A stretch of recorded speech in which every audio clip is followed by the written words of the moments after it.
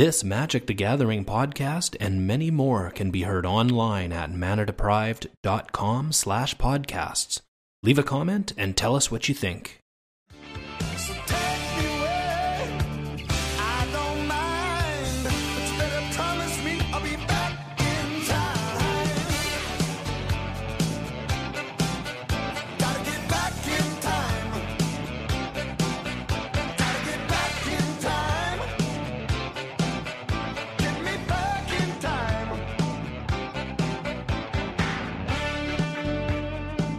Roman Fusco. Michael J. Flores. So, I forgot about this article for a long time. It's actually one of my favorite articles, and I saw it in a list, and I'd forgotten I'd written it. And it's from 2010. Okay. So this is actually from before I went to TCG Player, and I think I wasn't writing for anyone other than Mothership at the time. Okay. Although I don't remember. It's called How to Think About Magic. So it starts with this question I asked Zvi Moshowitz in 1990. So, what are your interests outside of magic? Zvi's answer was, thinking about magic? So, this is how it goes. I read an interview that Mark Rosewater did with Teddy Card Game Knutson and decided to write this article, which is a bit of a change of pace for this column. No, the column was top deck, which is basically just, top 8 decks. Mm-hmm. So this week, we'll probably talk... So next week, we'll probably talk about Hall of Famers, wielding Goblin Guides, plus Survival of the Fittest and Survival of the Fittest. But this week, we'll reveal the answers to all kinds of questions that I get asked all the time. One last thing before we begin. I've written, read, reread, and rewritten this article 4 times at this point. Only now do I realize, though, I knew at all times but I wasn't using all of my notes, that I was only submitting a portion, totality of how I think about magic. I didn't put in all the stuff about how the line between my magic friends and friends blurred as I reached adulthood, about how giving and giving leads to more getting. Nor did I write about never settling, constantly striving for self-improvement, or how each of us is, at least partially, driven by a need for significance, and how all those things intersect and even direct my relationship with magic. Instead, I guess this stuff is mostly about how I think about strategy, card selection, making decks, choosing decks, and advising my bullets and apprentices. Just so you know, while you're reading, you're like a bullet/apprentice. You've graduated to that. I hope you love it. All right, so this is the first one. You want to read the header? Sure. People don't actually want to buy products. Yes, they do. No, actually they don't. Trust me. I hella want to buy all kinds of stuff. No, you actually don't. If you have a girlfriend or wife or whatever, she might like shopping. She might want to fill her closet with innumerable iterations of little black shoes that you can't tell apart from one another. Trust me, she probably feels the same way about your magic cards. Or perhaps duvet covers. I know. What is duvet anyway? But people don't actually want to buy products. What they want is to either have a particular experience or solve a particular problem. You know who needs to buy a drill? Someone in the market for making holes. Think about that for a second. Don't focus on the drill. Focus on the holes. What does this have to do with competitive Magic the Gathering? This is the essence of how to, or rather, how I think about Magic the Gathering. Everything else emanates from this. Don't focus on the drill. Focus on the holes. In theory, if the need is holes, you can get there all different ways. You can ram pencils into the wall, hire a crack team of trained termites, or I don't know, pay someone else to think about it. A drill is just the most obvious, even lazy route to the holes, so most everyone defaults to the drill. A lot of the time, people are all worried about buying the biggest, fanciest, shiniest drill. Whatever the drill. Whatever the damn drill. It is important to stay aware. The drill is not what we are about. Don't focus on the drill. Don't be married to any particular drill. The drill, for that matter, a drill, might not be the best answer. Especially when everyone else is thinking, drill. How do I use this skill in Magic the Gathering, you might ask? I once started off ahead of the curve by playing main deck Rebel Informer to beat Rebel stacks. Rebel Informer theoretically gave me a way to demolish many Rebels for 1 card, even 0 cards. Some people sideboarded this card. It became, for some, a proxy for Trump. So, quick note on Rebel Informer, it's 2 and a black for a 1/2. It can't be the target of white spells or abilities, and you can pay 3 mana to put target Rebel card on the bottom of its owner's library. Yeah, so if you get this card into play and your opponent's creature type is only Rebels, you can just, for every 3 mana, you can just bury one of their creatures to the bottom of their library. And so if they can't remove it, most Rebels decks were either white, green, or mono white. Okay. They couldn't remove it. So it's like the Trump to all the... Yeah, you just get it into play, and then you just bury all the Rebels, right? Yeah. So I started this card, right? So I was very clever. I started this card. However, the real Trump card was Mageddon the Lion. Mageddon the Lion is a 5 casting cost 3/3. It's white, 2. Discard 2 cards from your hand, cast Wrath of God, basically. You can do it at instant speed. This guy killed a lot of Rebels, as well as Angels, Select Idols, etc. Over time, especially after I killed some of my opponent's Rebel Informers with the mighty Mageddon the Lion, I realized that playing both cards was ultimately counterproductive. I would watch other people play their Rebel decks against each other and work so hard to gain a mana advantage, to be the winner of the almighty Rebel Informer fight. I realized that the holes was killing Rebels, not being the more potent Rebel Informer player. So I shifted focus eventually to being the best Mageddon the Lion player instead, killing Rebels and Informers rather than Rebels and my own Informers. This was especially satisfying in games where the opponent would spend all kinds of time and mana getting card advantage with his Rebel Informer over my Rebels. And once you figured out what was going on, it was like watching a starving Dalmatian chase after scraps thrown down a dark alley leading to the back of Cruella de Vil, waiting limousine trunk. He would do whatever you wanted, run wherever you wanted, would be happy to. Run, doggy, run. So just a lesson on that. So I started playing Rebel Informer, even main deck. People copied me after like the first week of the PTQ, maybe second week of the PTQ. So these fights just became all about Rebel Informer. I figured out that like the guy who just wraths kills Rebel Informer, right? But when you kill Rebel Informer, you also kill all the Rebels, right? So just go to the graveyard. So you're like taking one step ahead to like figure out... Well, they spend their entire deck to get a Rebel advantage. Using Rebel Informer, they just kill it, and then like all the creatures are dead. And then there's just nothing they can do. So it's basically like solving one step ahead of like the metagame. It was like problem 1 was the Rebel decks. Yeah.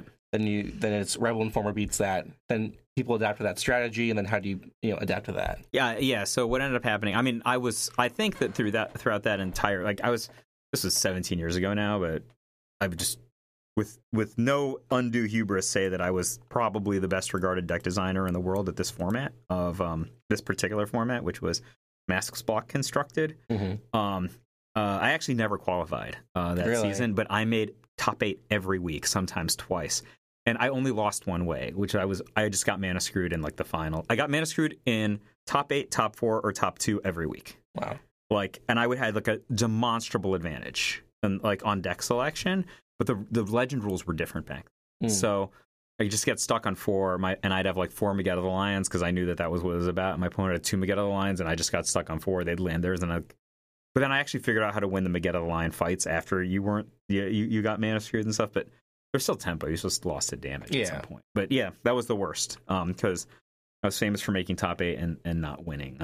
Unfortunately, it was actually one of the things I learned at that point. I didn't know that you could look up your rating on DCI.com back then, or whatever the Planeswalker Points site now. If I had known, I just would have stopped playing. Like my rating was so insane from making top 8 over and over again. There was ratings based invitations back then. Yeah, it's not Planeswalker Points like it's now. So what ended up happening is you'd make top 8, lose 20 points or something. It's like I gained like 3 points for winning because my rating's really high, then like lose 20 points for losing. So if you lose in top 8, it's pretty bad.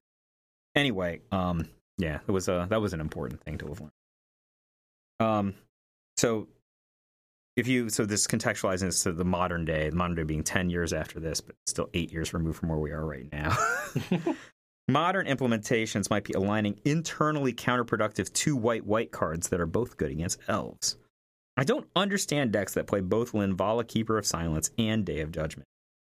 Linvala, Keeper of Silence can be very good against small utility creatures. Day of Judgment, in the absence of an Eldrazi Monument, is typically better. Sometimes they can make enough little guys to overwhelm your 1/3/4. Then you have to Day of Judgment it away. Or maybe Linvala is right/better, at least in your build. But I have some experience looking at the confused faces of players who play one, draw the other. You know what I mean? Either way, holes, not drill. So for those who don't know, Linvala, Keeper of Silence is one of the dumbest cards that's ever been printed. It's 2 white, so 4 total mana for a 3/4 flying legend angel. And it has the ability, activated abilities of creatures your opponents control can't be activated.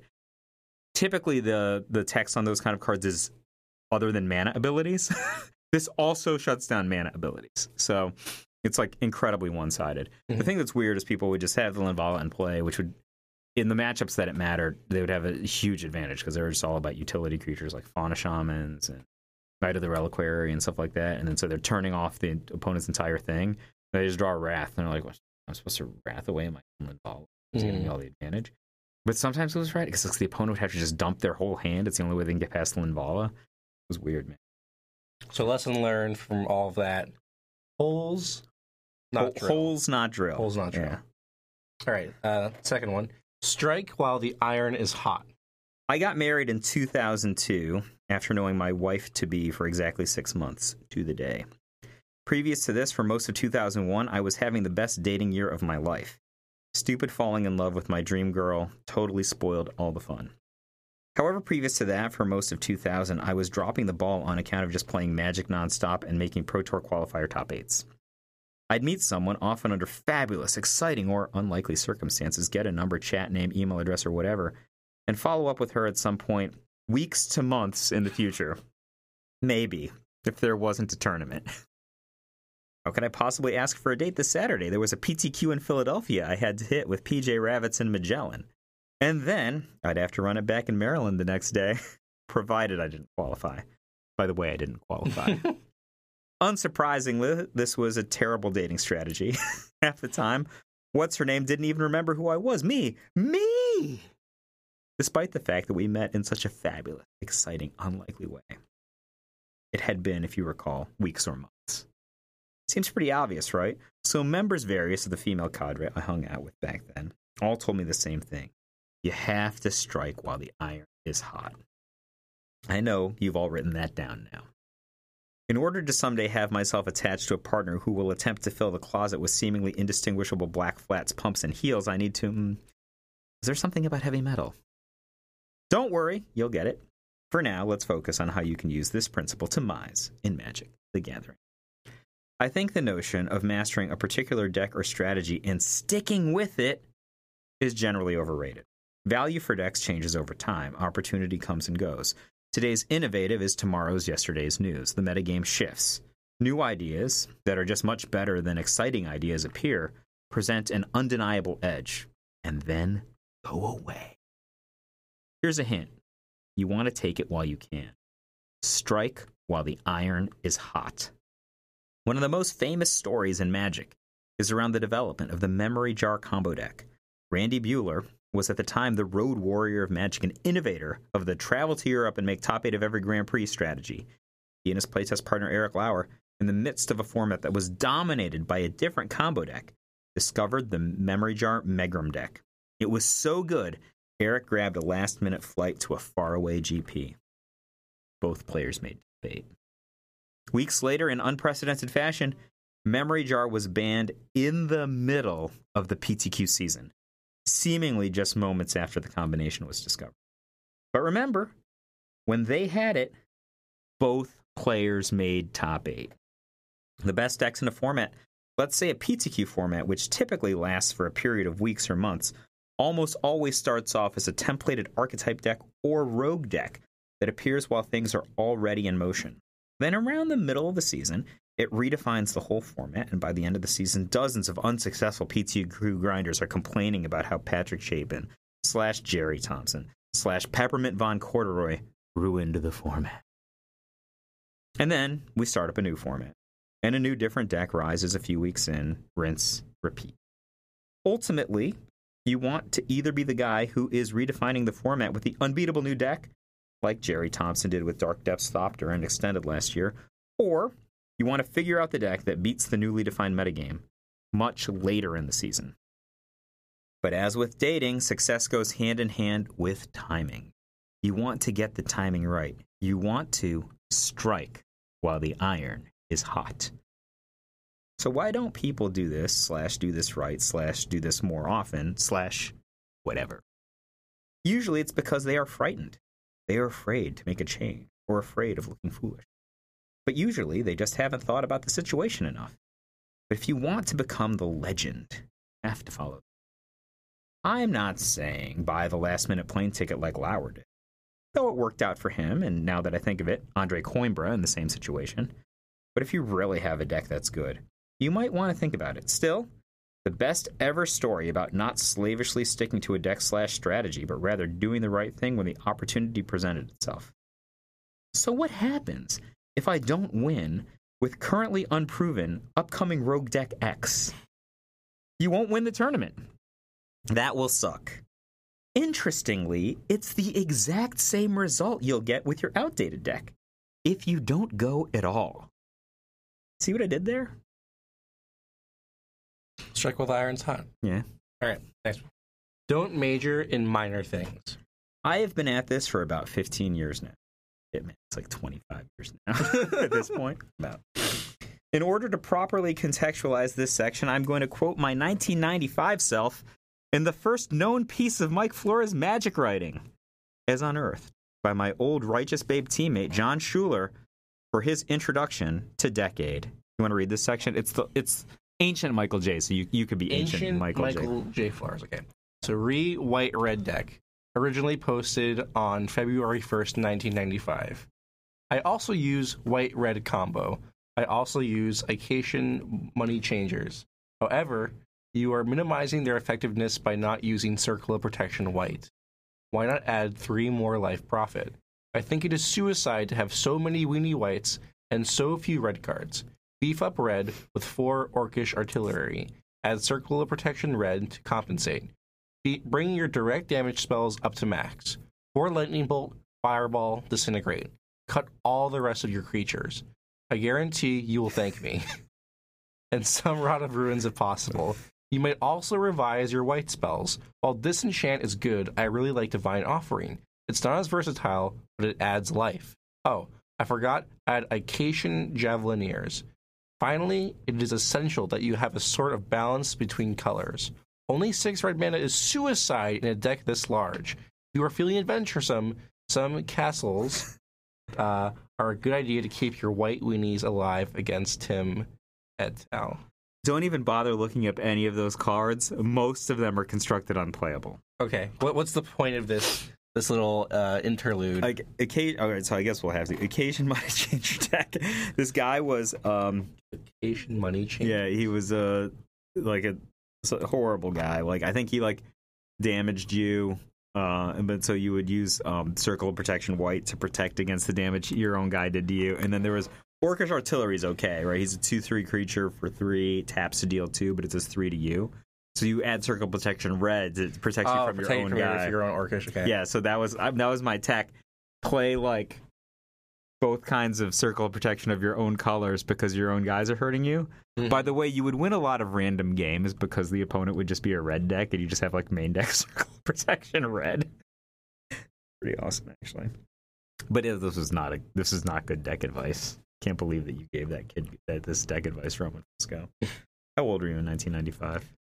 That's when I was born. Jesus, bro. Before reading this section, it might not have surprised you that about half the interactions I have with the community today can be boiled down to, "Can you make my rusty tin can competitive with that there Star Destroyer?"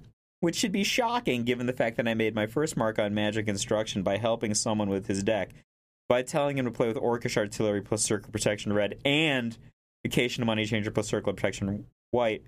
I guaranteed thanks, while suggesting Rod of Ruin, which will hopefully soften the next bit. Many, even most ideas that players have are just pointless for competitive constructed, including most of my ideas, and those of many and most top deck designers. Time is the most valuable thing we have. I haven't had a week where I got 8 hours of sleep every night in over 6 years. I don't get 8 hours of sleep a single night on the average week now. In our world of Google Instant and broadband internet, wasting someone's time is about the worst thing you can do. And all of us, still end up wasting time on bad decks. But I at least have some guidelines that help me cull away most of them. How can you tell the difference? It actually comes down to holes versus drills again. Most of the ideas that are flat out bad are simply inferior takes on existing decks. Imagine you had the opportunity to play a red beatdown deck with 4 copies of Suk Auto Lancer, but you replace them with Grey Ogre. You wouldn't need to playtest to know that Grey Ogre version would perform not as well in essentially every competitive constructed situation. My first rule is to never, ever think about a deck that I can put into this category. Another thing that I try really hard to avoid is to work really, really hard on the third best strategy.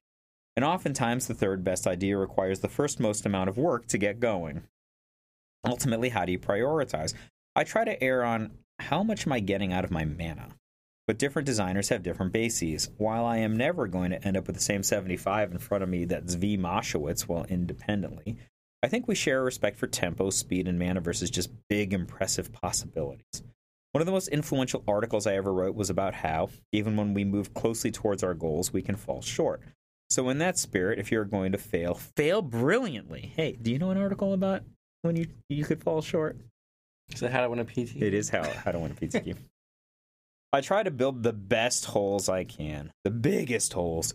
The deepest holes. The most holes in the shortest period of time. Don't settle for just thinking about one good hole, or you will too often find yourself the master of a mediocre drill. All right, next we have no long-term alliances or allegiances. Burn. Man, I'm feeling pretty hypocritical on this one. Around 14 years ago, I became enamored with blue-white decks.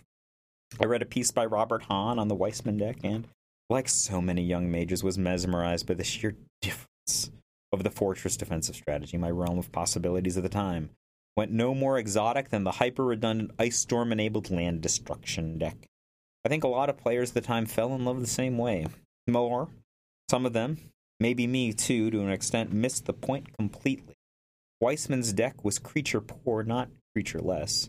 Part of the genius of the original design was that it actually eventually killed with creatures, making creature elimination cards clunky but not completely useless, thereby making strategic and sideboarding decisions complicated, frustrating, and inefficient for the opponent.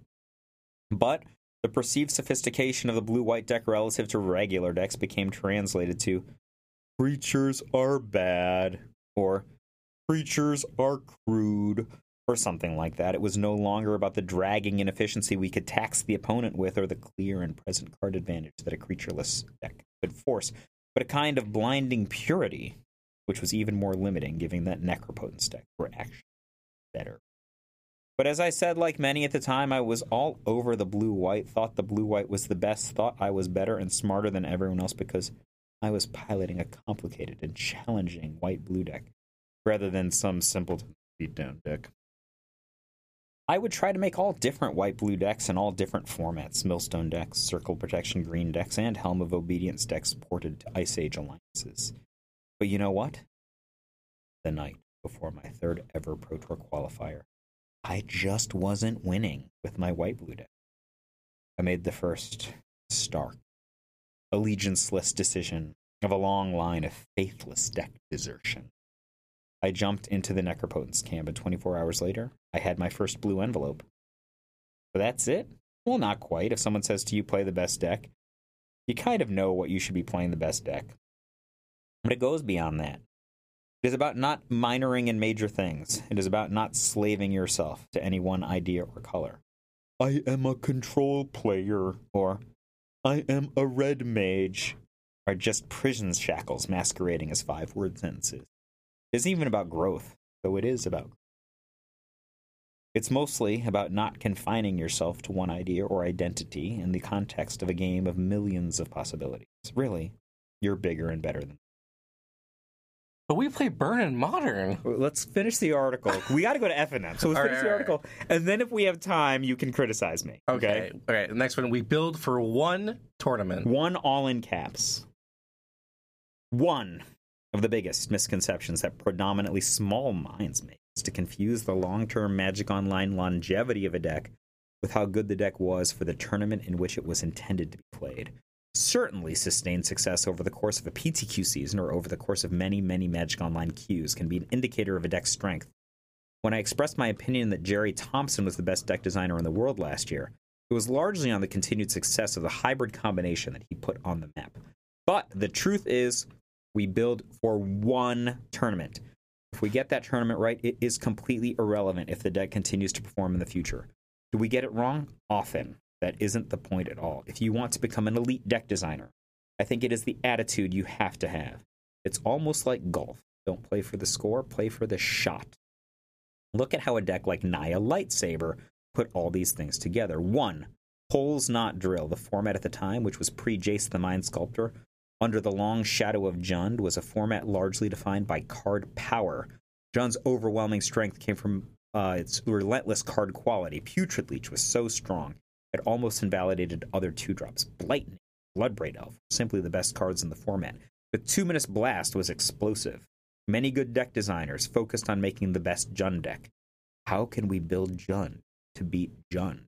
Or they attempted decks that, percentage-wise, were simply effective anti-Jund decks, which is not to say that any of those might not have been relatively successful strategies. I mean, just playing a good old Jund might have been fine. But the route we took with Naya Lightsaber was to focus on holes. What is the goal? What do we want in life? To play the best cards, to get the most out of our mana, to present the most potent threats. In fact, Naya Lightsaber did a better job of that than Jund. 2. Strike while the iron is hot.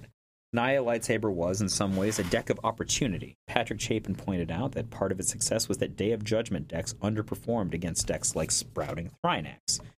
Even beyond the card power of Naya, which was exclusive of Lightning stronger than the card power of Jund, the value of Naya came in part from the shape of the rest of the metagame. 3. Don't major in minor things. This was a deck that I really thought was the best. Not good, the best. Andre Coimbra was not even planning to attend the World Championships, busy with work. But the week of the tournament, I told him I was 100% sure that this was the best deck, which influenced his last-minute decision to go. You know, go and become the world champion. 4. No long-term alliances or allegiances. It's not like I was sitting around brainstorming different Naya builds. At the time, I was much more enamored of the cards Blightning and Borderland. But I embraced the successful efforts of previous designers like Brian Kowal, Ben Rubin, and Tomohiro Saito, embracing all kinds of stuff that I wouldn't have thought of all by my lonesome. The result? 5. We build for one tournament. By the next Pro Tour, Naya looked completely different. It was the best again, but Tom Ross's deck went and ignored all the things my deck stood for, and probably ended up better for them. Hunting Sparkmage plus Basilisk Collar made its Under the Spotlight debut, and Boss Naya and Stoneforge Mystic replaced my venerable Baneslayer Angels. Tom added Terramorphic Expanse, of all things, to a deck full of 1-drops. Any and everything changed, and for the better. Be results-oriented. Being results-oriented gets a bad rap from Magic players, something they have inherited, I think, from poker players. Players vilify being results-oriented when they see players, often who have made a mistake, try to justify what they did with the old, "it was right because I won," when it wasn't. I think that is a misuse of the term. What I think you want to do is state your goal, often in an actual sentence, and do everything you can to move towards it. Results orientation in this case is not about falling back and justifying doing something wrong, but in fact to set a target and move forward. I would echo the idea that we so often fall short.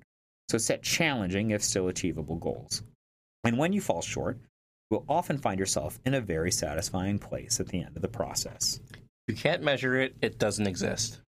This last point is a practice I use in playtesting, but can also be a useful principle for everything you do. If there is something worth your time, your most valuable and real resource, it is worth measuring how you do.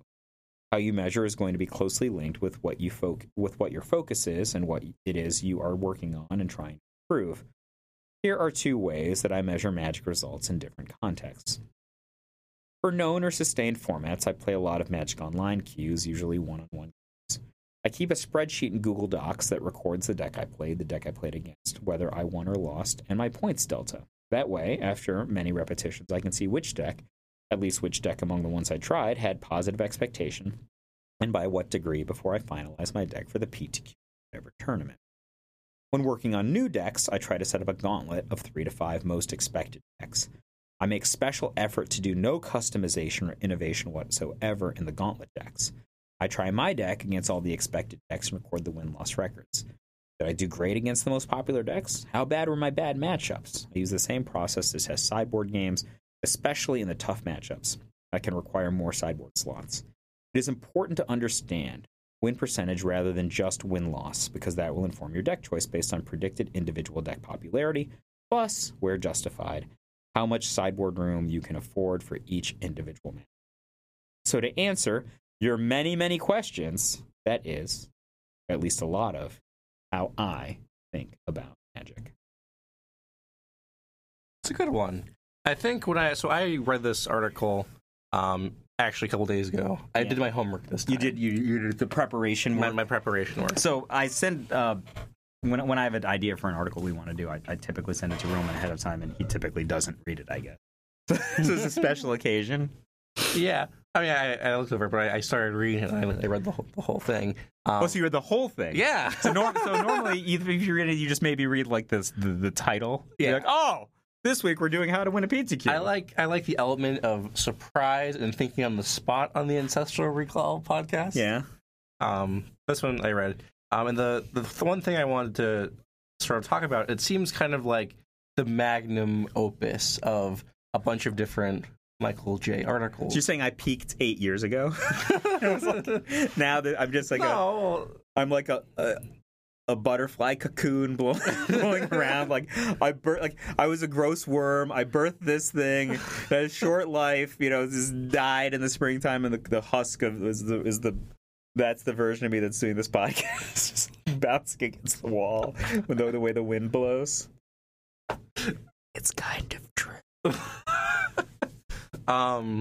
But it is sort of like a collection of all the kind of major points you talk about in your articles. Like a lot of the rogue strategy. I always forget the name. Going rogue strategy. Rogue strategies, as you can see in this. How to win a PTQ. The idea of like falling short, but putting yourself in the top right. Yeah. What's it called? Oh, Justice. That one. The Justice article. Putting yourself in the highest percentage to win and making the correct choice, making the decisions that will get you there. We haven't actually done any of the quantitative deck decision articles. There's like a fair number of articles I did that were about like, look, their actual percentages. There's empirically better decks to pick than others, right? Like people are like, oh, I went with this for some reason that actually it's not a justifiable reason. We kind of implied it without utilizing the math, and we said a lot of people just pick the third best deck, and you can tell it's the third best deck because it just does the same thing as the best deck but worse. Mm-hmm. People do that a lot in some forms. They just pick like if you're just doing so there's like, let's say there's two solitaire decks in a format, and one of them wins on turn 2 and one of them wins on turn 4. Like, why would you pick the solitaire deck that wins on turn 4? They're just solitaire decks, right? Neither one of them is better interacting with the opponent. You have to win fast, right? Like that's the This is like an interesting thing that not to poke fun at my friend, but I have one friend that loves Grixis cards in Standard and loves like Colossus and stuff. Interestingly, I have a very good friend who I do a different podcast with who loves Grixis cards too. You like always swing back to Grixis.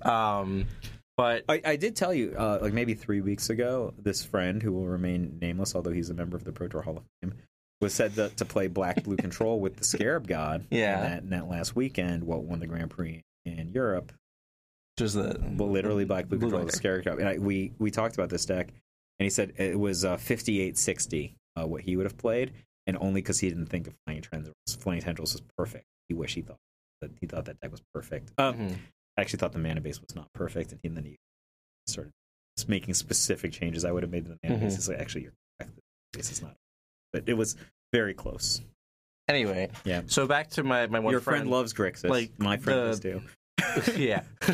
Specifically the Grixis Colossus decks in Standard. They're not really a thing anymore, but when we were talking about like deck choices, he was like showing me different lists and trying to pitch this idea to me. And I said, well, why don't you just play a ramp deck instead? Like these decks are doing pretty much the same thing, but your deck is a lot more susceptible to hate cards, like artifact destruction. Instead of playing Colossus, why not just play like Ulamog? Like the ramp deck, there was one list specifically that Land showed me that ended up winning one of the RPTQ that I went to, and I showed him that list. Green red ramp. Yeah, the green red with like cut to ribbons, Kozak's return. Yeah, Lan and that other guy both played the same 75. The other guy qualified. One qualified, and Lan went like 1 and 3. But that like he was just playing. And I know his love for Grixis cards and like Tezzeret as a character and whatnot. But that's a holes not drill, right? Like he actually loves the holes, but he's confused because he's like, I really like red, black, and blue drills. When he actually wants to make a giant hole, right? Like he's like, oh, well, Colossus is the biggest hole I can make. So I'm gonna use this drill to get to Colossus. Not identifying correctly that like Ulamog or even Kozilek are bigger holes than. But Colossus. I think I convinced him on you can be playing this deck. The decks do the same thing pretty much, but this one is better. Yeah. Zvi Moshowitz convinced me. I want to say like more than 10 years ago now. To just never play the Rock. Really? I personally won the first extended PTQ with the Rock. So never play the Rock. Never play the anything. Rock. Never play the Rock in any format. And that when you play the Rock, it's a testament to not wanting to win. Because that includes like Abzan.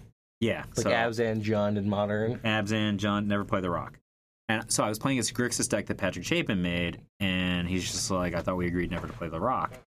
And I'm like, I'm not playing the Rock. He's just like, your deck is a bunch of 2-for-1s, right? It's a bunch of creatures, medium removal, and 2-for-1. That's the Rock. He's like, show me how you can set up like, how many counterspells do you have? I'm like 4. And he's just like, show me how you can set up a counterspell. Well, I can't, right? Like, so your disruption is based on hand destruction, right? He's like, that's the Rock. There's a medium good removal, 2-for-1 creatures. It's literally the Rock, and like a little tempo. Yeah, it's the Rock, and I was like, oh, kind of right. But I told Patrick I would play his deck. So V convinced me of this, and it's probably not literally true. I bet there's probably some formats where the Rock is the highest win expectation deck, but he's just like, when you make the decision to play the Rock, you're unlikely, putting a line in the sand that says you want to win the tournament. Especially when you're playing the Pro Tour. The Rock's so answers driven.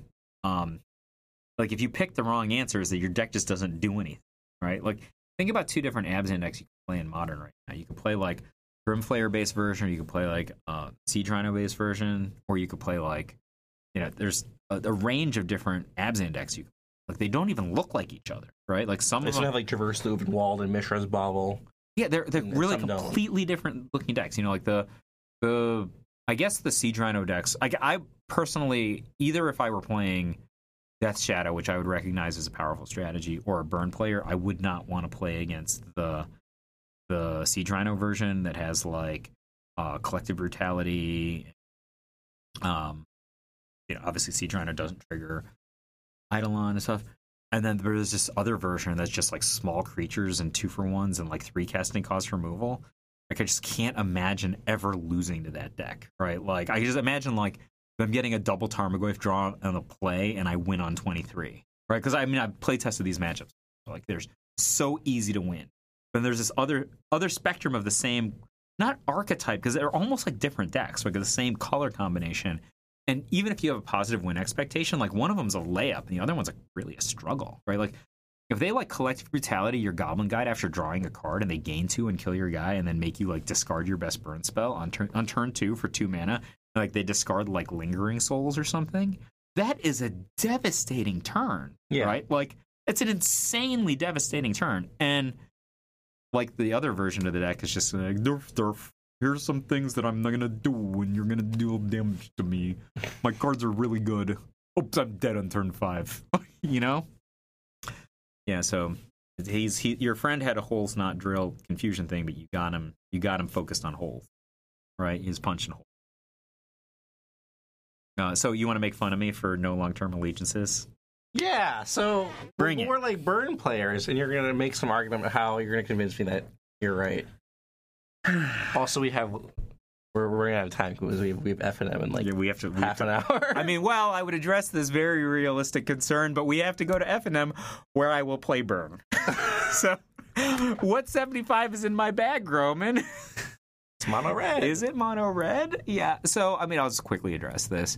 I don't think I'm a slavish Burn player. I think that if the opportunity presented itself to play a deck that I thought was better than Burn, I would play it no matter what the format was. This will be my 5th FNM that I'm going to play in the last, I would say, 40 days or something. I happen to be playing Burn the 3rd time. I played it once before, and I played it last weekend. But you have Approach of the Second Sun in your bag. I might switch to that deck just to spite us from this, spike this. But, the first 3 I played 3 different archetypes. I played Approach of the Second Sun and White Blue Monument in 2 of those, and I won both of those nights. Are you talking about specifically always playing Burn in Modern? In Modern, yeah. You want to know the absolute truth? What? I'm not lying for a second. Right. There were Modern PPTQs. I found out at the last minute that I could play in 2 Modern PPTQs. Burn was the cards I had. Okay? So I just made the best Burn deck I could. And I won. And then I just became a Burn Evangelist. And then I was just like, oh, here are some minor changes we can make based on new cards, a.k.a. Inspiring Vantage and some of the speed-based changes we made. And made literally the best Burn strategy that everyone copied, right? Because it's the best one. But Burn isn't the only strategy, right? It's honestly just the cards I own, right? Modern is an expensive format. Right, fair enough. I don't own all the different kinds of like Tarmogoyfs and Titans. So like I also own the cards for Burn too. Yeah. So when you ask me like, oh, why do you always play Burn in Modern? Because I only play Modern like 2 months of the year maximum, and I just don't own all the cards. Right, like I only own 2 Path to Exile. That's why there's 2 Path to Exile in my deck. So I was just like, I have the cards to make Jeskai because I bought these really nice cryptic commands and stuff like that. I'm like, I actually still only own 2 Path to Exile, and I don't own any Celestial Colony. You can't play Jeskai without Celestial Colony. So like, I literally was thinking about playing this weekend. I'm like, I think that Jeskai is really well positioned right now, and I don't own any Celestial Colony. So I made a different Jeskai deck, which I will tell you for the PP to see this weekend. You will win. I own the cards for it. They're not that hard cards to get. So the hard cards to get are probably $1. Okay. Sweet deck.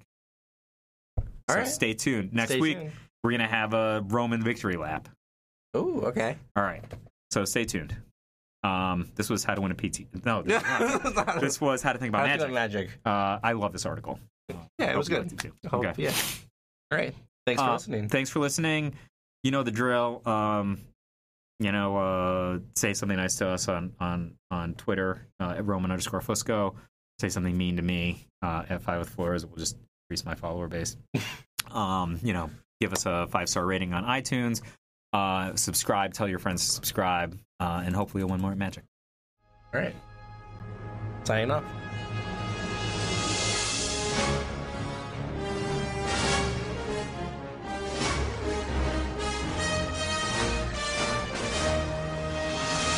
All right, get it over with. I beat Michael J. Flores at FNM. My first win ever against Mike Flores in a sanctioned match of Magic the Gathering. So we're like, this episode, let's go to FNM.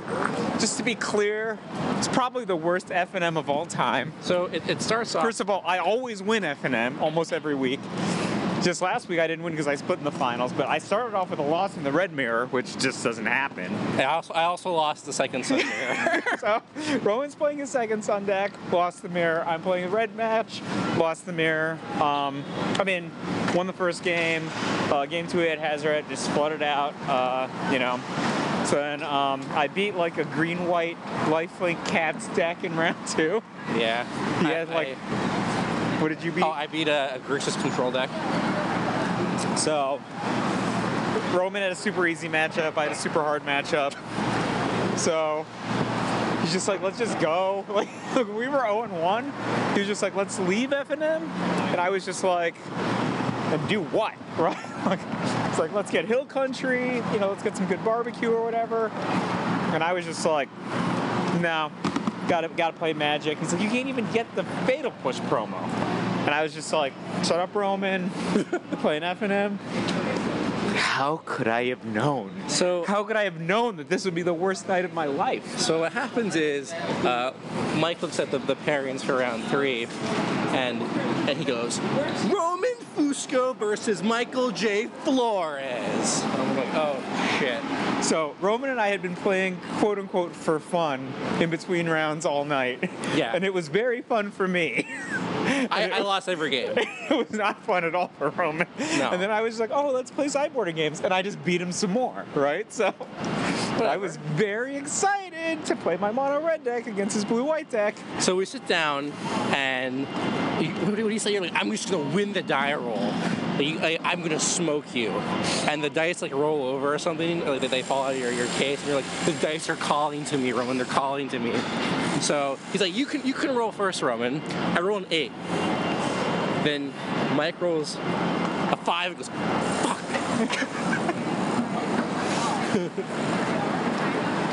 It didn't get better from there. No, I said, step 1, win the die roll. So, game 1 was super close because Roman went first, and he had the Fumigate on turn 5. I stalled a little bit, but like it's like one of those things. I stalled for like 1 or 2 turns, but then quickly recovered. But stalling it all, like just not applying so much pressure after the Fumigate. But also like the way you ordered your Hazoret could have been better. Yeah, I played it specifically that way because like I didn't want to walk my Hazoret into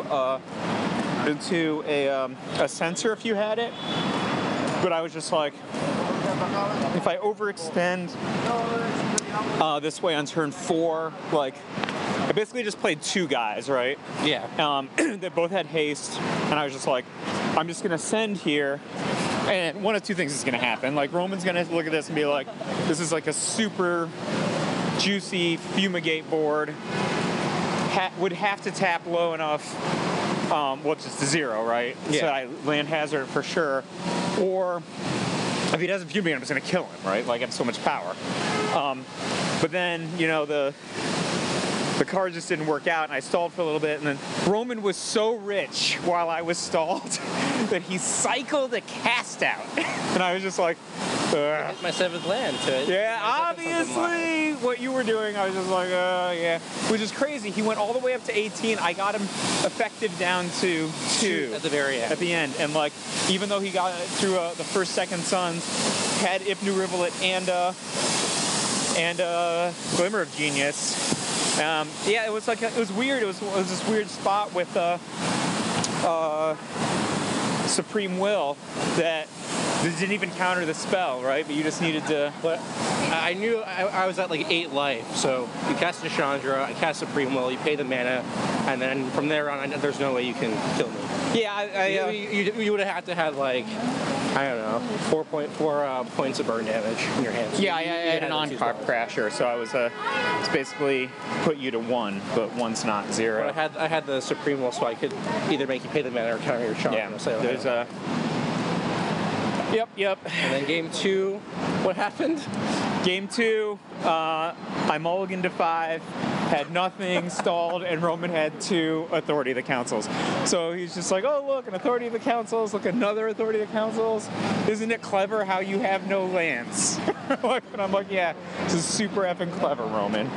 What a great game of Magic. And he's like, it is a great game of Magic. This is the best game ever. Like, and he's just like... But think about all the what is it, like, humiliation I've suffered over the years. Years at this point? Yeah, it is really years. You've never beaten me. Never even come close. Hey, Roman, remember that one time I beat you in that Grand Prix trial? Hey, Roman, remember when I crushed you twice in that PPTQ? Yeah, but those were always for buys or slots, top 8s, making top 8s, in top 8s, in top 4s, all the times I've beaten you. You beat me in the 1-1 bracket in FNM. I'll take it. You got to take the victories where you can get them. I'm glad you're happy. I wonder if the amount of happiness you're currently espousing it's been built up over the years. Begins to scratch the amount of desperate hatred that I have right now. You know. I don't know. Maybe this is like all the losing I'll ever have. I'm getting it out all in one night. Right? Yeah. Okay. It's just to not win FNM is a weird feeling for me, right? Like I literally won the last 4. Oh well, you win some and you lose some. As apparently, that's how it works. I didn't know that before. You have to be a little humbled. I'm not a little humbled, dude. I lost to Roman Fusco. Wow. I lost 0-2. I got my face smashed. So there was that one spot where I was just like, do I just sacrifice my Bomat Courier?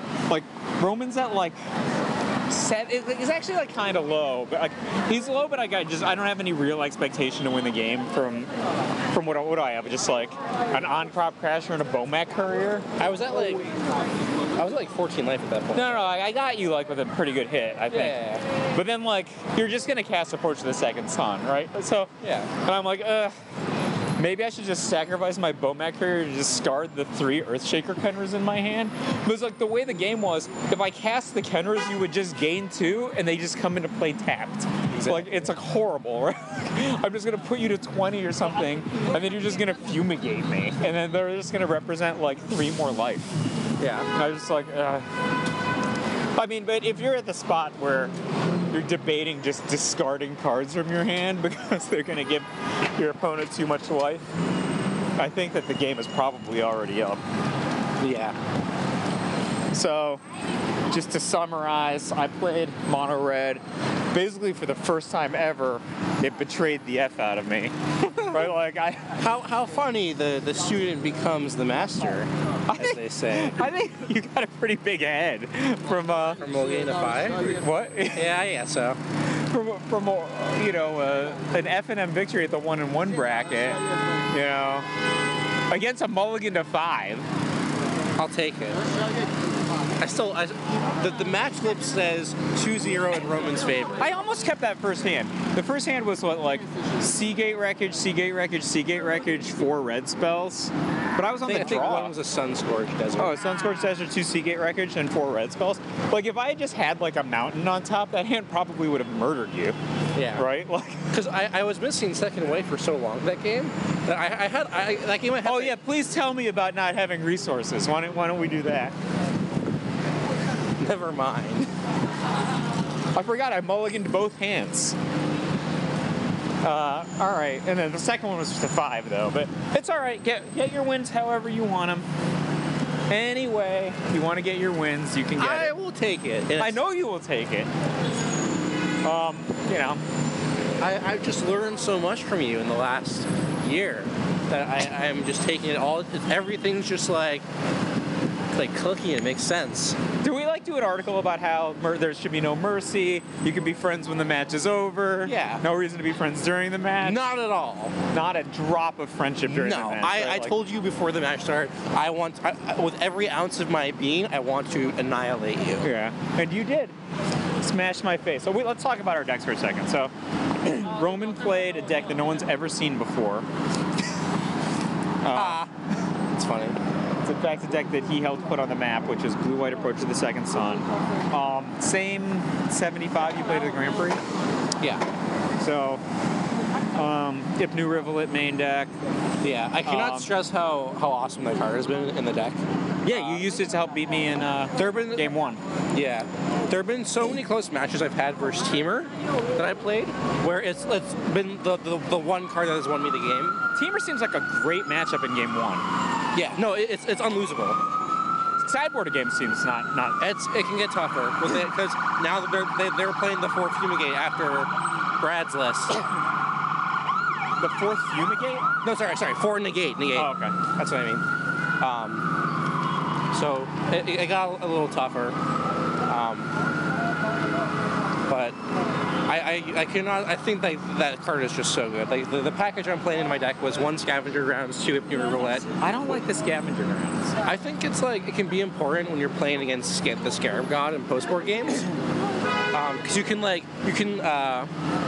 But is the Scarab God really a threat to your deck? Yeah, because there's no way of you can still fumigate, right? But they get it back and they can just untap with a bunch of mana and get some card advantage off it. I lost a match at the Grand Prix where I couldn't do anything about my opponent's Scarab God. The Scarab God. The Scarab God, and he got more resources than I did off his Scries and reanimate his Rogue Refiners and stuff. All right, so I played. Oh, go ahead. Oh, sorry. I was just going to finish and say that the Scavenger Grounds is really, really key. I think it's good at also removing cards like Earthshaker Kenner and Scrapheap Scrounger. If Nervillets have some game against when you're playing the Second Sun Mirror, it just it gives you a lot of reach in matchups, and it's way better than I think the Blight Cataracts or whatever other utility land you would be playing in that slot. I definitely want to be a lot of games versus Teamer where I could just cast it and then, spend next turn cycling really myself and cast it again and winning. What do you think about Coastal? What's not Coastal Tower? What's the name of it? Glacial Fortress? No, the comes into play untapped if you have 2 basics. Prairie Stream? Yeah, dude. What do you think about Prairie Stream versus what? Fortified? Not. Oh, Port Town? Yeah. I think Prairies. I don't know. Which one did you play? I've been playing the Prairie Stream. I wonder if I Port think Town, that's better. You think so? Yeah. Like with Port Town, you can show irrigated farmland. Yeah, but you never even play the irrigated. But there are some times where, like, I guess when you want to top deck a land to play your second son, you'd rather it be a Prairie Stream. Oh my God, Port Prairie Town. Stream is so much better. Yeah, in those situations. Like Prairie Stream, you can just still play on turn 1, right? I think I would like to see like 1-2 West Vale Abbey. Why? The Grand Prix deck had that Really? alternate win condition. It's a pretty strong alternate win condition for a deck with so much life gain. So I sideboarded differently than when we sideboarded in fun games, actually, when I sideboarded in the tournament against you. He's literally, we're standing on the street corner, he's literally just looking at the photo he took of his winning against me. I'm still kind of high off the victory. This isn't going to fade, man. You're going to, like, the next, 3 times I see you, you'll be like, remember that time I beat you in the 1-on-1 bracket in F&M? And then you'll probably, lick your finger and make a sound. Who's burning who, red deck? That's what you're going to say. Yeah. So, I played a mono red deck with no Chandra's defeat in my 75. Okay. 23 lands main deck, 4 Abrade, 4 Shock, 2 Incendiary Flow main deck, sideboard, 2 Aethersphere Harvester, 2 Incendiary Flow, 2 Glorybringer, 2 Sand Strangler, 3 Pia Nalar, 2 Seagate Wreckage. So, 2 of everything except for 3 Pia Nalar, basically. Oh, 2 Chandra.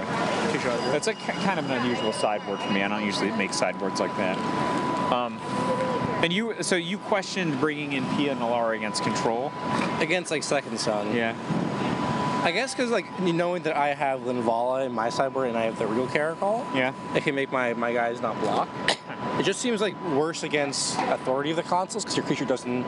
I mean, I guess your creature doesn't have haste. If I have Authority, I gain 2 life. I guess it's a threat that you can pump if you run out of resources. The way that I sideboarded in the actual tournament was different than how I sideboarded in fun games. I sided out 4 Shock and 2 Abrade. I actually left 2 Abrade in. When we were sideboarding in fun games, I sided out all my Shocks and all my Abrades, and I only sided in 6 cards. Yeah. I sided in the 2 Seagate Wreckage, the 2 Chandra, and 2 Incendiary Flow. Mm-hmm. So, which is weird. I took out 2 Abrades and added 2 Incendiary Flow. Incendiary Flow is better if you don't have creatures, right? Because it's face burn. Well, yeah. But if you have a fast start and you just you can just nug me for 3. But 3 damage burn spells, whether it's Abrade or Incendiary Flow, are relevant because you have Regal Caracol. Yeah. I think that Shock is one of the weakest cards in the matchup because, other than just face burning you, which is okay, right? It's not bad. My deck has Thraben Inspector. But it only has 2. Yeah. So, the thing is, even with your 2 Thraben Inspector, Shock certainly has text, but I've got 4 Earthshaker Kenra, 4 On-Crop Crasher, and more random incidental stuff like that. Yeah. I think it's just not worth respecting the Thraben Inspector. You only have 2 copies. Yeah. For the my sideboard. No, that's the only card it kills in my deck, right? It kills a cat token, it kills the Thraben Inspector. Yeah, I mean Linvala is pretty problematic, right? Yeah. I have no way. Well, the other thing about the way I sideboard is I'm bringing in Chandra anyway, so even if you're taking out burn spells, like either creature burn or face burn in the case of shock, Chandra is a better creature burn and a better face burn. Would you consider bringing Glorybringer because it can hit my Linvala? I mean, it's technically block, but it hits my Linvala token and my Wrinkle Terror Call. No, it's pretty bad, I think, against Linvala. Like, what am I gonna do? Attack, kill the token, and then your other Linvala just eats my Glorybringer? I mean, you could eat my Linvala if I could. No, that never happens. Sure. Right? Like, I'll deal 4 damage once, and then you're gonna set up the fortress. Right? Like, and anyway, you're just gonna beat me a second son if that's my plan. The real reason I think Glorybringer stinks in this matchup is because you have Authority of the Councils. 5-mana investment to give you 1 life and not even attack is horrible. Like, that's so bad. Like, I only have 2 Glorybringers and you have 4 Authority of the Councils. Yeah. Mine costs 5, yours costs 1. Like, my strategy was to bring in Chandras, which are card advantage, Face Burn, and Seagate Wreckage, and kind of go with the all my cards are cheap, draw 2 cards a turn plan. Yeah. Which, has worked for me in other contexts. But, you easily crushed me. It's one of the worst defeats of my entire Magic career. Yeah. Like, all those times... You will never forget it. I would guess I will never forget it, and that if I ever try, you will make sure I never forget it. I will make sure you never forget it. You'll be like, oh, do you remember when you had the unlosable matchup, like mono red versus blue white? Such a good matchup for you. I can't stress how much berating you've done to me over the years of whenever you feel whenever you feel defeated about something, you're like, hey Roman, come here. Remember that time I beat you at that Grand Prix trial at midnight? It was 4 in the morning. Yeah, okay, it was midnight. Remember that one time I beat you twice in the PPTQ? That was pretty fun, right? I call it justice. There is justice in this world. I just think that your bar for justice must be pretty low, considering the number of your mom jokes that I've been lobbing at you for the last 3 years. And you're like, one F&M victory in the 1-in-1 bracket is enough for you. It's just the start, though. Yeah? Yeah. You think this is like the Trump presidency? This is just I've just run for office. Like nothing good will ever come for me again? Wow. All right. Roman Fusco. Solidly the... Solid 2-1 performance. The 6th best player at F&M tonight. What? Well, no, what position did you finish? I don't know. Not top 4, you didn't get the promo. That's true. So, look, maximum position is 5. You lost in the first round. Is this true? Your second round opponent lost. Your third round opponent lost. You're probably 9th. It's pretty big F&M. That's true. There's no way you're... But in the end, all that matters is that I signed a matchup that said 2-0 Roman Fusco versus Mike Morris. I also signed that match slip, and everyone can see it. Yeah. It's out there. I brought it home. Internet. I'm going to frame it. I think. Yeah? It's in my pocket. So, the nice people at Monacy did not want to let Roman walk away with the match because I guess they need to keep those for record keeping. Yeah.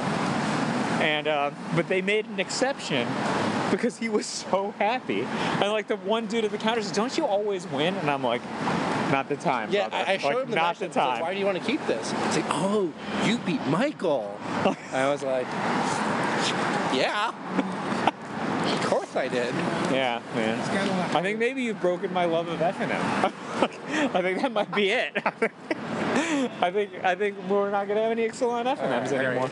Off the bragging, so we still have a little ways to walk before we reach the movie theater. All right. So what we did we decided to do after this was, instead of getting nice barbecue, which is what Roman wanted to do, I said, when we were still at the table when I said this, I said, if you beat me, we're eating McDonald's. And Roman's just like, sure, dude. And then so he wins, and he's just like, all right, let's go. And I'm like, no, McDonald's. Disgusting. And then I'm like, I am dragging you down into the dirt with me. Right? So we had Mickey D's, and let me tell you something. I ordered mustard, and I looked at the ingredients. There's more sugar in the mustard than there is mustard in the mustard. Mustard is like the fourth ingredient in the mustard at Mickey D's. I ate some. Feel horrible that I did now. Okay. Yeah. Don't feel great. Just for the record, right? But now we're walking, I don't know, 30 odd blocks to go see Ingrid Goes West. So Roman wanted to see, what's like the snow movie you wanted to see? Wind River with Wind Jeremy. What's his name? Jeremy Renner. Yeah. So that movie has one Marvel superhero in it. Yeah. Ingrid Goes West has both the Scarlet Witch and Aubrey Plaza from Legion. So we chose based on who had the most Marvel superheroes. I'm excited to see Ingrid Goes West. I met Aubrey Plaza back when I was in the 8th grade because her cousin went to my school. And we had a film festival. Like every year we had like the 8th grade film festival or whatever. And so she came. This is before she was like a big star. So I have a picture back at my house of me and Aubrey Plaza. Was she just a random girl? Yeah, she was in the industry, right? But my teacher was like, "Oh, she's gonna be like big one day or something, right?" She's great. Yeah, and she's shockingly beautiful. They don't really ever cast her as beautiful, which is weird, you know. She's very beautiful. Yeah. So I have this awkward picture of me with like an anime T-shirt back in the 8th grade. Wow, there's an awkward picture of you? Couldn't believe that. My hair was like a little greasy. And then she gave me an autograph too, and she wrote, "Roman, I like your name, dude," with a little heart. With a heart? With a heart. Oh my God. So Roman, after defeating Michael J, is now trying to assume Michael J's role in the world, telling name drop stories. He's like, "Oh, well, let me tell you about this name drop story." That's my job, Roman. Jeez, I'm crow. How soon the student becomes the master, the teacher, I guess. Yeah. How soon is that exactly? Soon enough. Oh my God, we're walking by Shake Shack. We could have had Shake Shack instead of McDonald's. Yeah, whose fault is that? Mine. I dragged you into the mud with me, where you belong. All right. What else should we talk about? So we have like 10 bucks to go. All right, Ixalan Standard. Let's go into that. All right. No. PPTQ deck for Sunday. Okay. Modern. Here's the list. Write this down, kiddos. Modern. I brewed this in the shower this morning. Right, because that's what I was thinking. I'm like, man, Storm Chaser Mage seems gas. All right, so Goblin Guide, Monastery Swift Spear, Storm Chaser Mage, Snapcaster Mage, Abbot of Carol Keep. All the prowesses, all the doubles. Well, Goblin Guide isn't really prowess for a 2-for-1, but he's gas. And then the spells are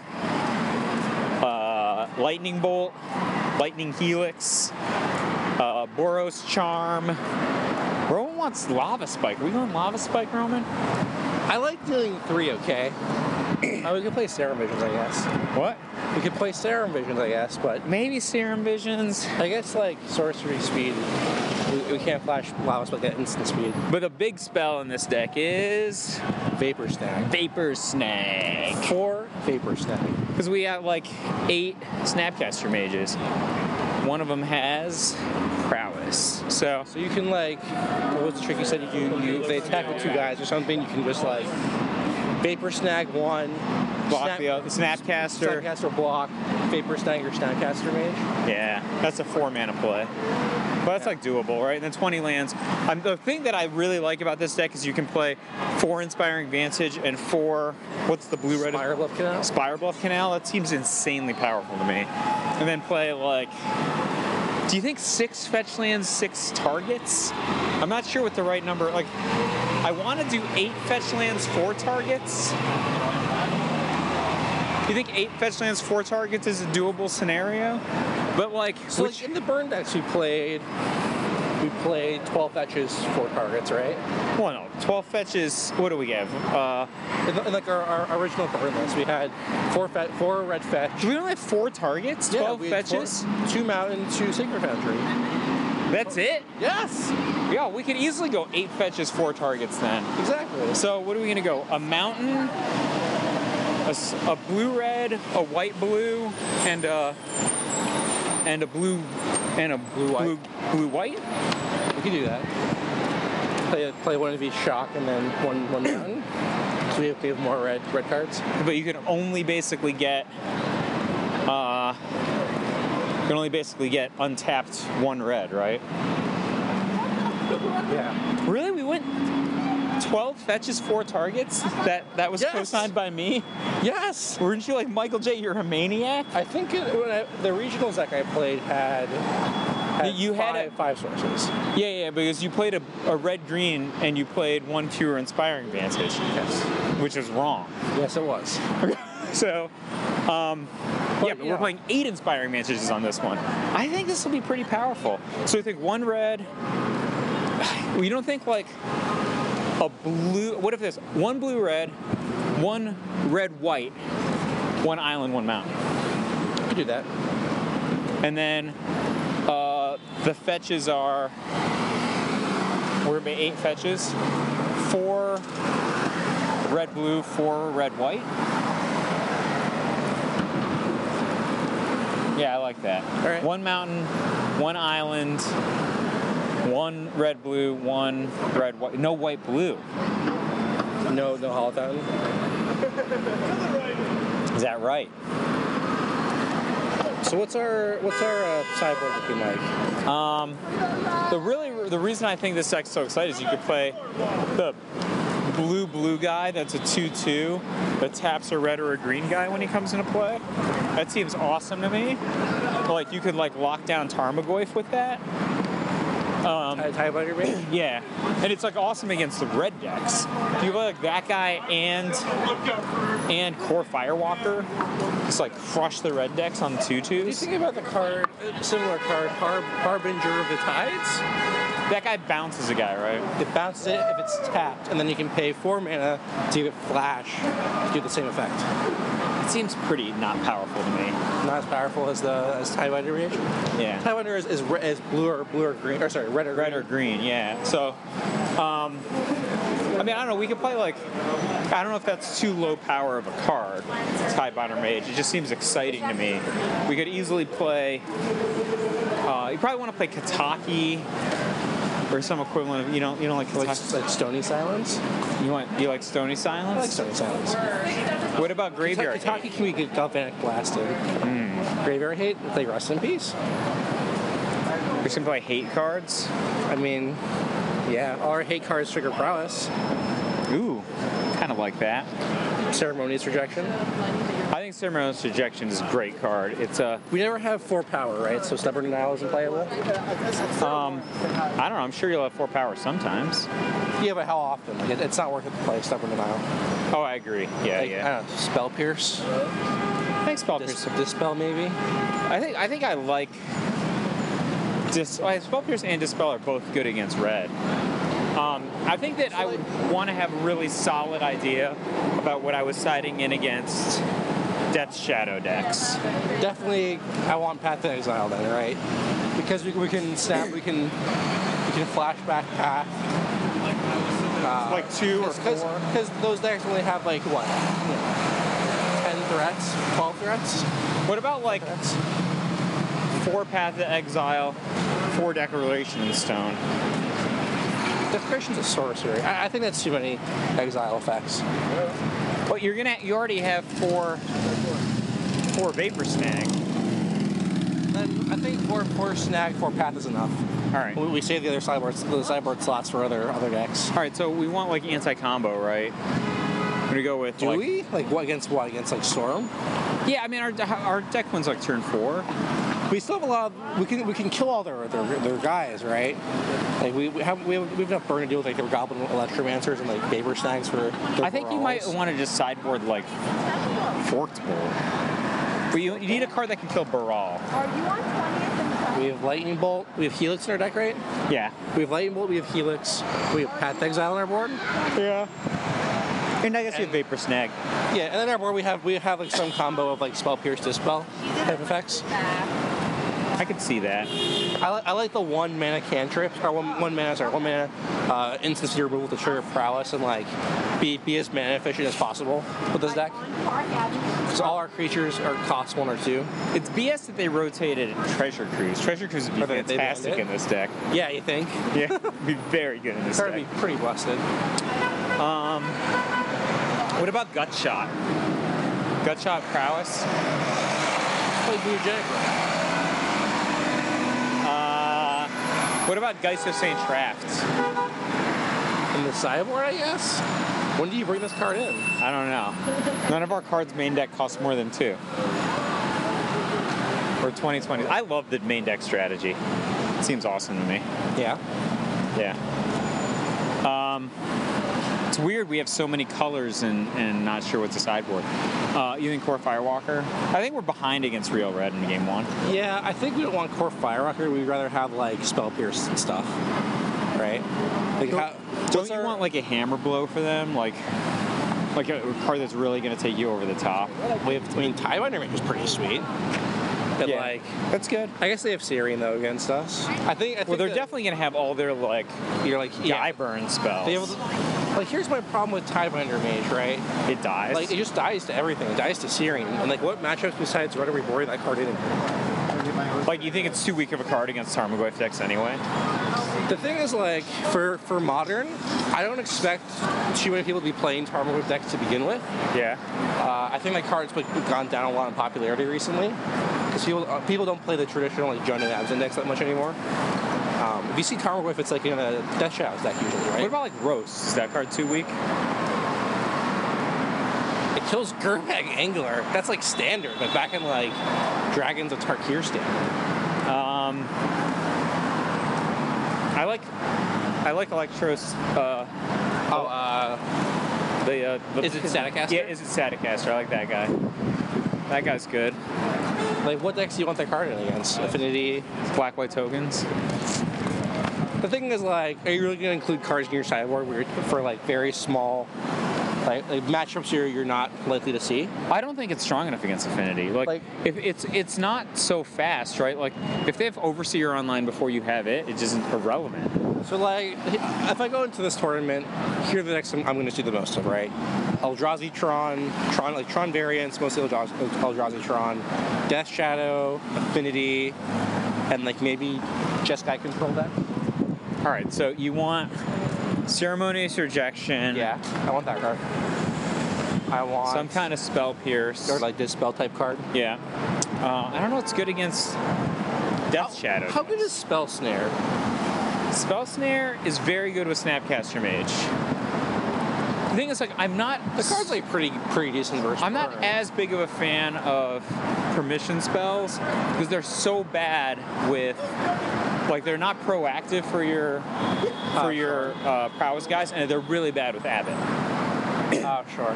So, I'd much rather, like... I mean, I think that having some is good, but if you have, like, 8 in your sideboard or something, it's just too much. It's going to screw up your prowess. I think at most we have, like, 4 Spell Pierce. I think you want to have, like, a mix it up, right? Sure, yeah. Well, aren't you going to play, like, a bunch of Ceremonious Rejections?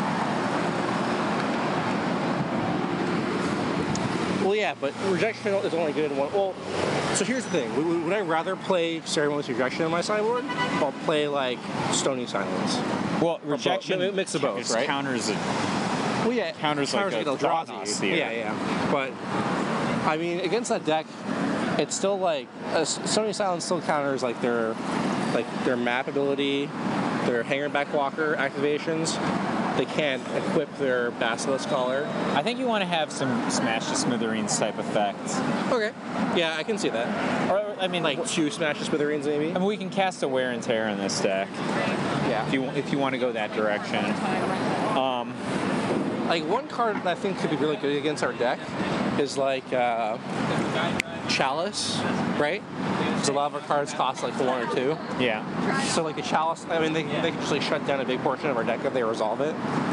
So maybe, like, a Wear and Tear, or we have a mix of Wear and Tear, Smash to Smithereens. Well, how are you going to resolve the Wear and Tear? Like, well, if they have it, like... So, like... I'm saying like we can have a mix of like one wear and tear, 2 smash the smithereens, board all of those in the same matchup. Okay. And then have some flexibility there. So if they chalice on 2, we can wear. If they chalice on 1, which will probably happen the most, we can. What do you think about siding Eidolon? Siding Eidolon? Yeah. I don't know, man. What do you think about taking 4 like randomly selected good cards from the main deck and replacing them with Shrine of Burning Rage? Floor to ceiling. Less. Yeah, I agree. That's terrible. That's really bad. I mean, it's a grand coup winning tech right there. I don't know. So, Eldrazi Tron, I think like just Path is good against them. Yeah. Ceremonious Rejection would be good against them. How good is Stony Silence? Like, not super. I would not relevant? bring that in against Eldrazi Tron. So maybe we don't want Stony Silence, so we'd rather just have Smash the Smithereens. Because Smash is still good versus them, right? Oh, especially you have some Ceremonious Rejections too, right? Yeah. Like they're going to be good. So we have like a mix of spells we can bring in against that matchup. So I think our sideboard needs to look something like. I like 1s and 2-ofs in this kind of sideboard. Yeah. Like, not straight 4-ofs. Like, I don't think we play the Tidewinder range. We play like a mix of Ceremonious Rejection, Path to Exile, Wear and Tear, Smash the Smithereens, maybe Rest in Peace. Or maybe like a Relic of Progenitus. I like Relic of Progenitus way better. Because it's better with your prowess theme, I think. Yeah. It's bad with your.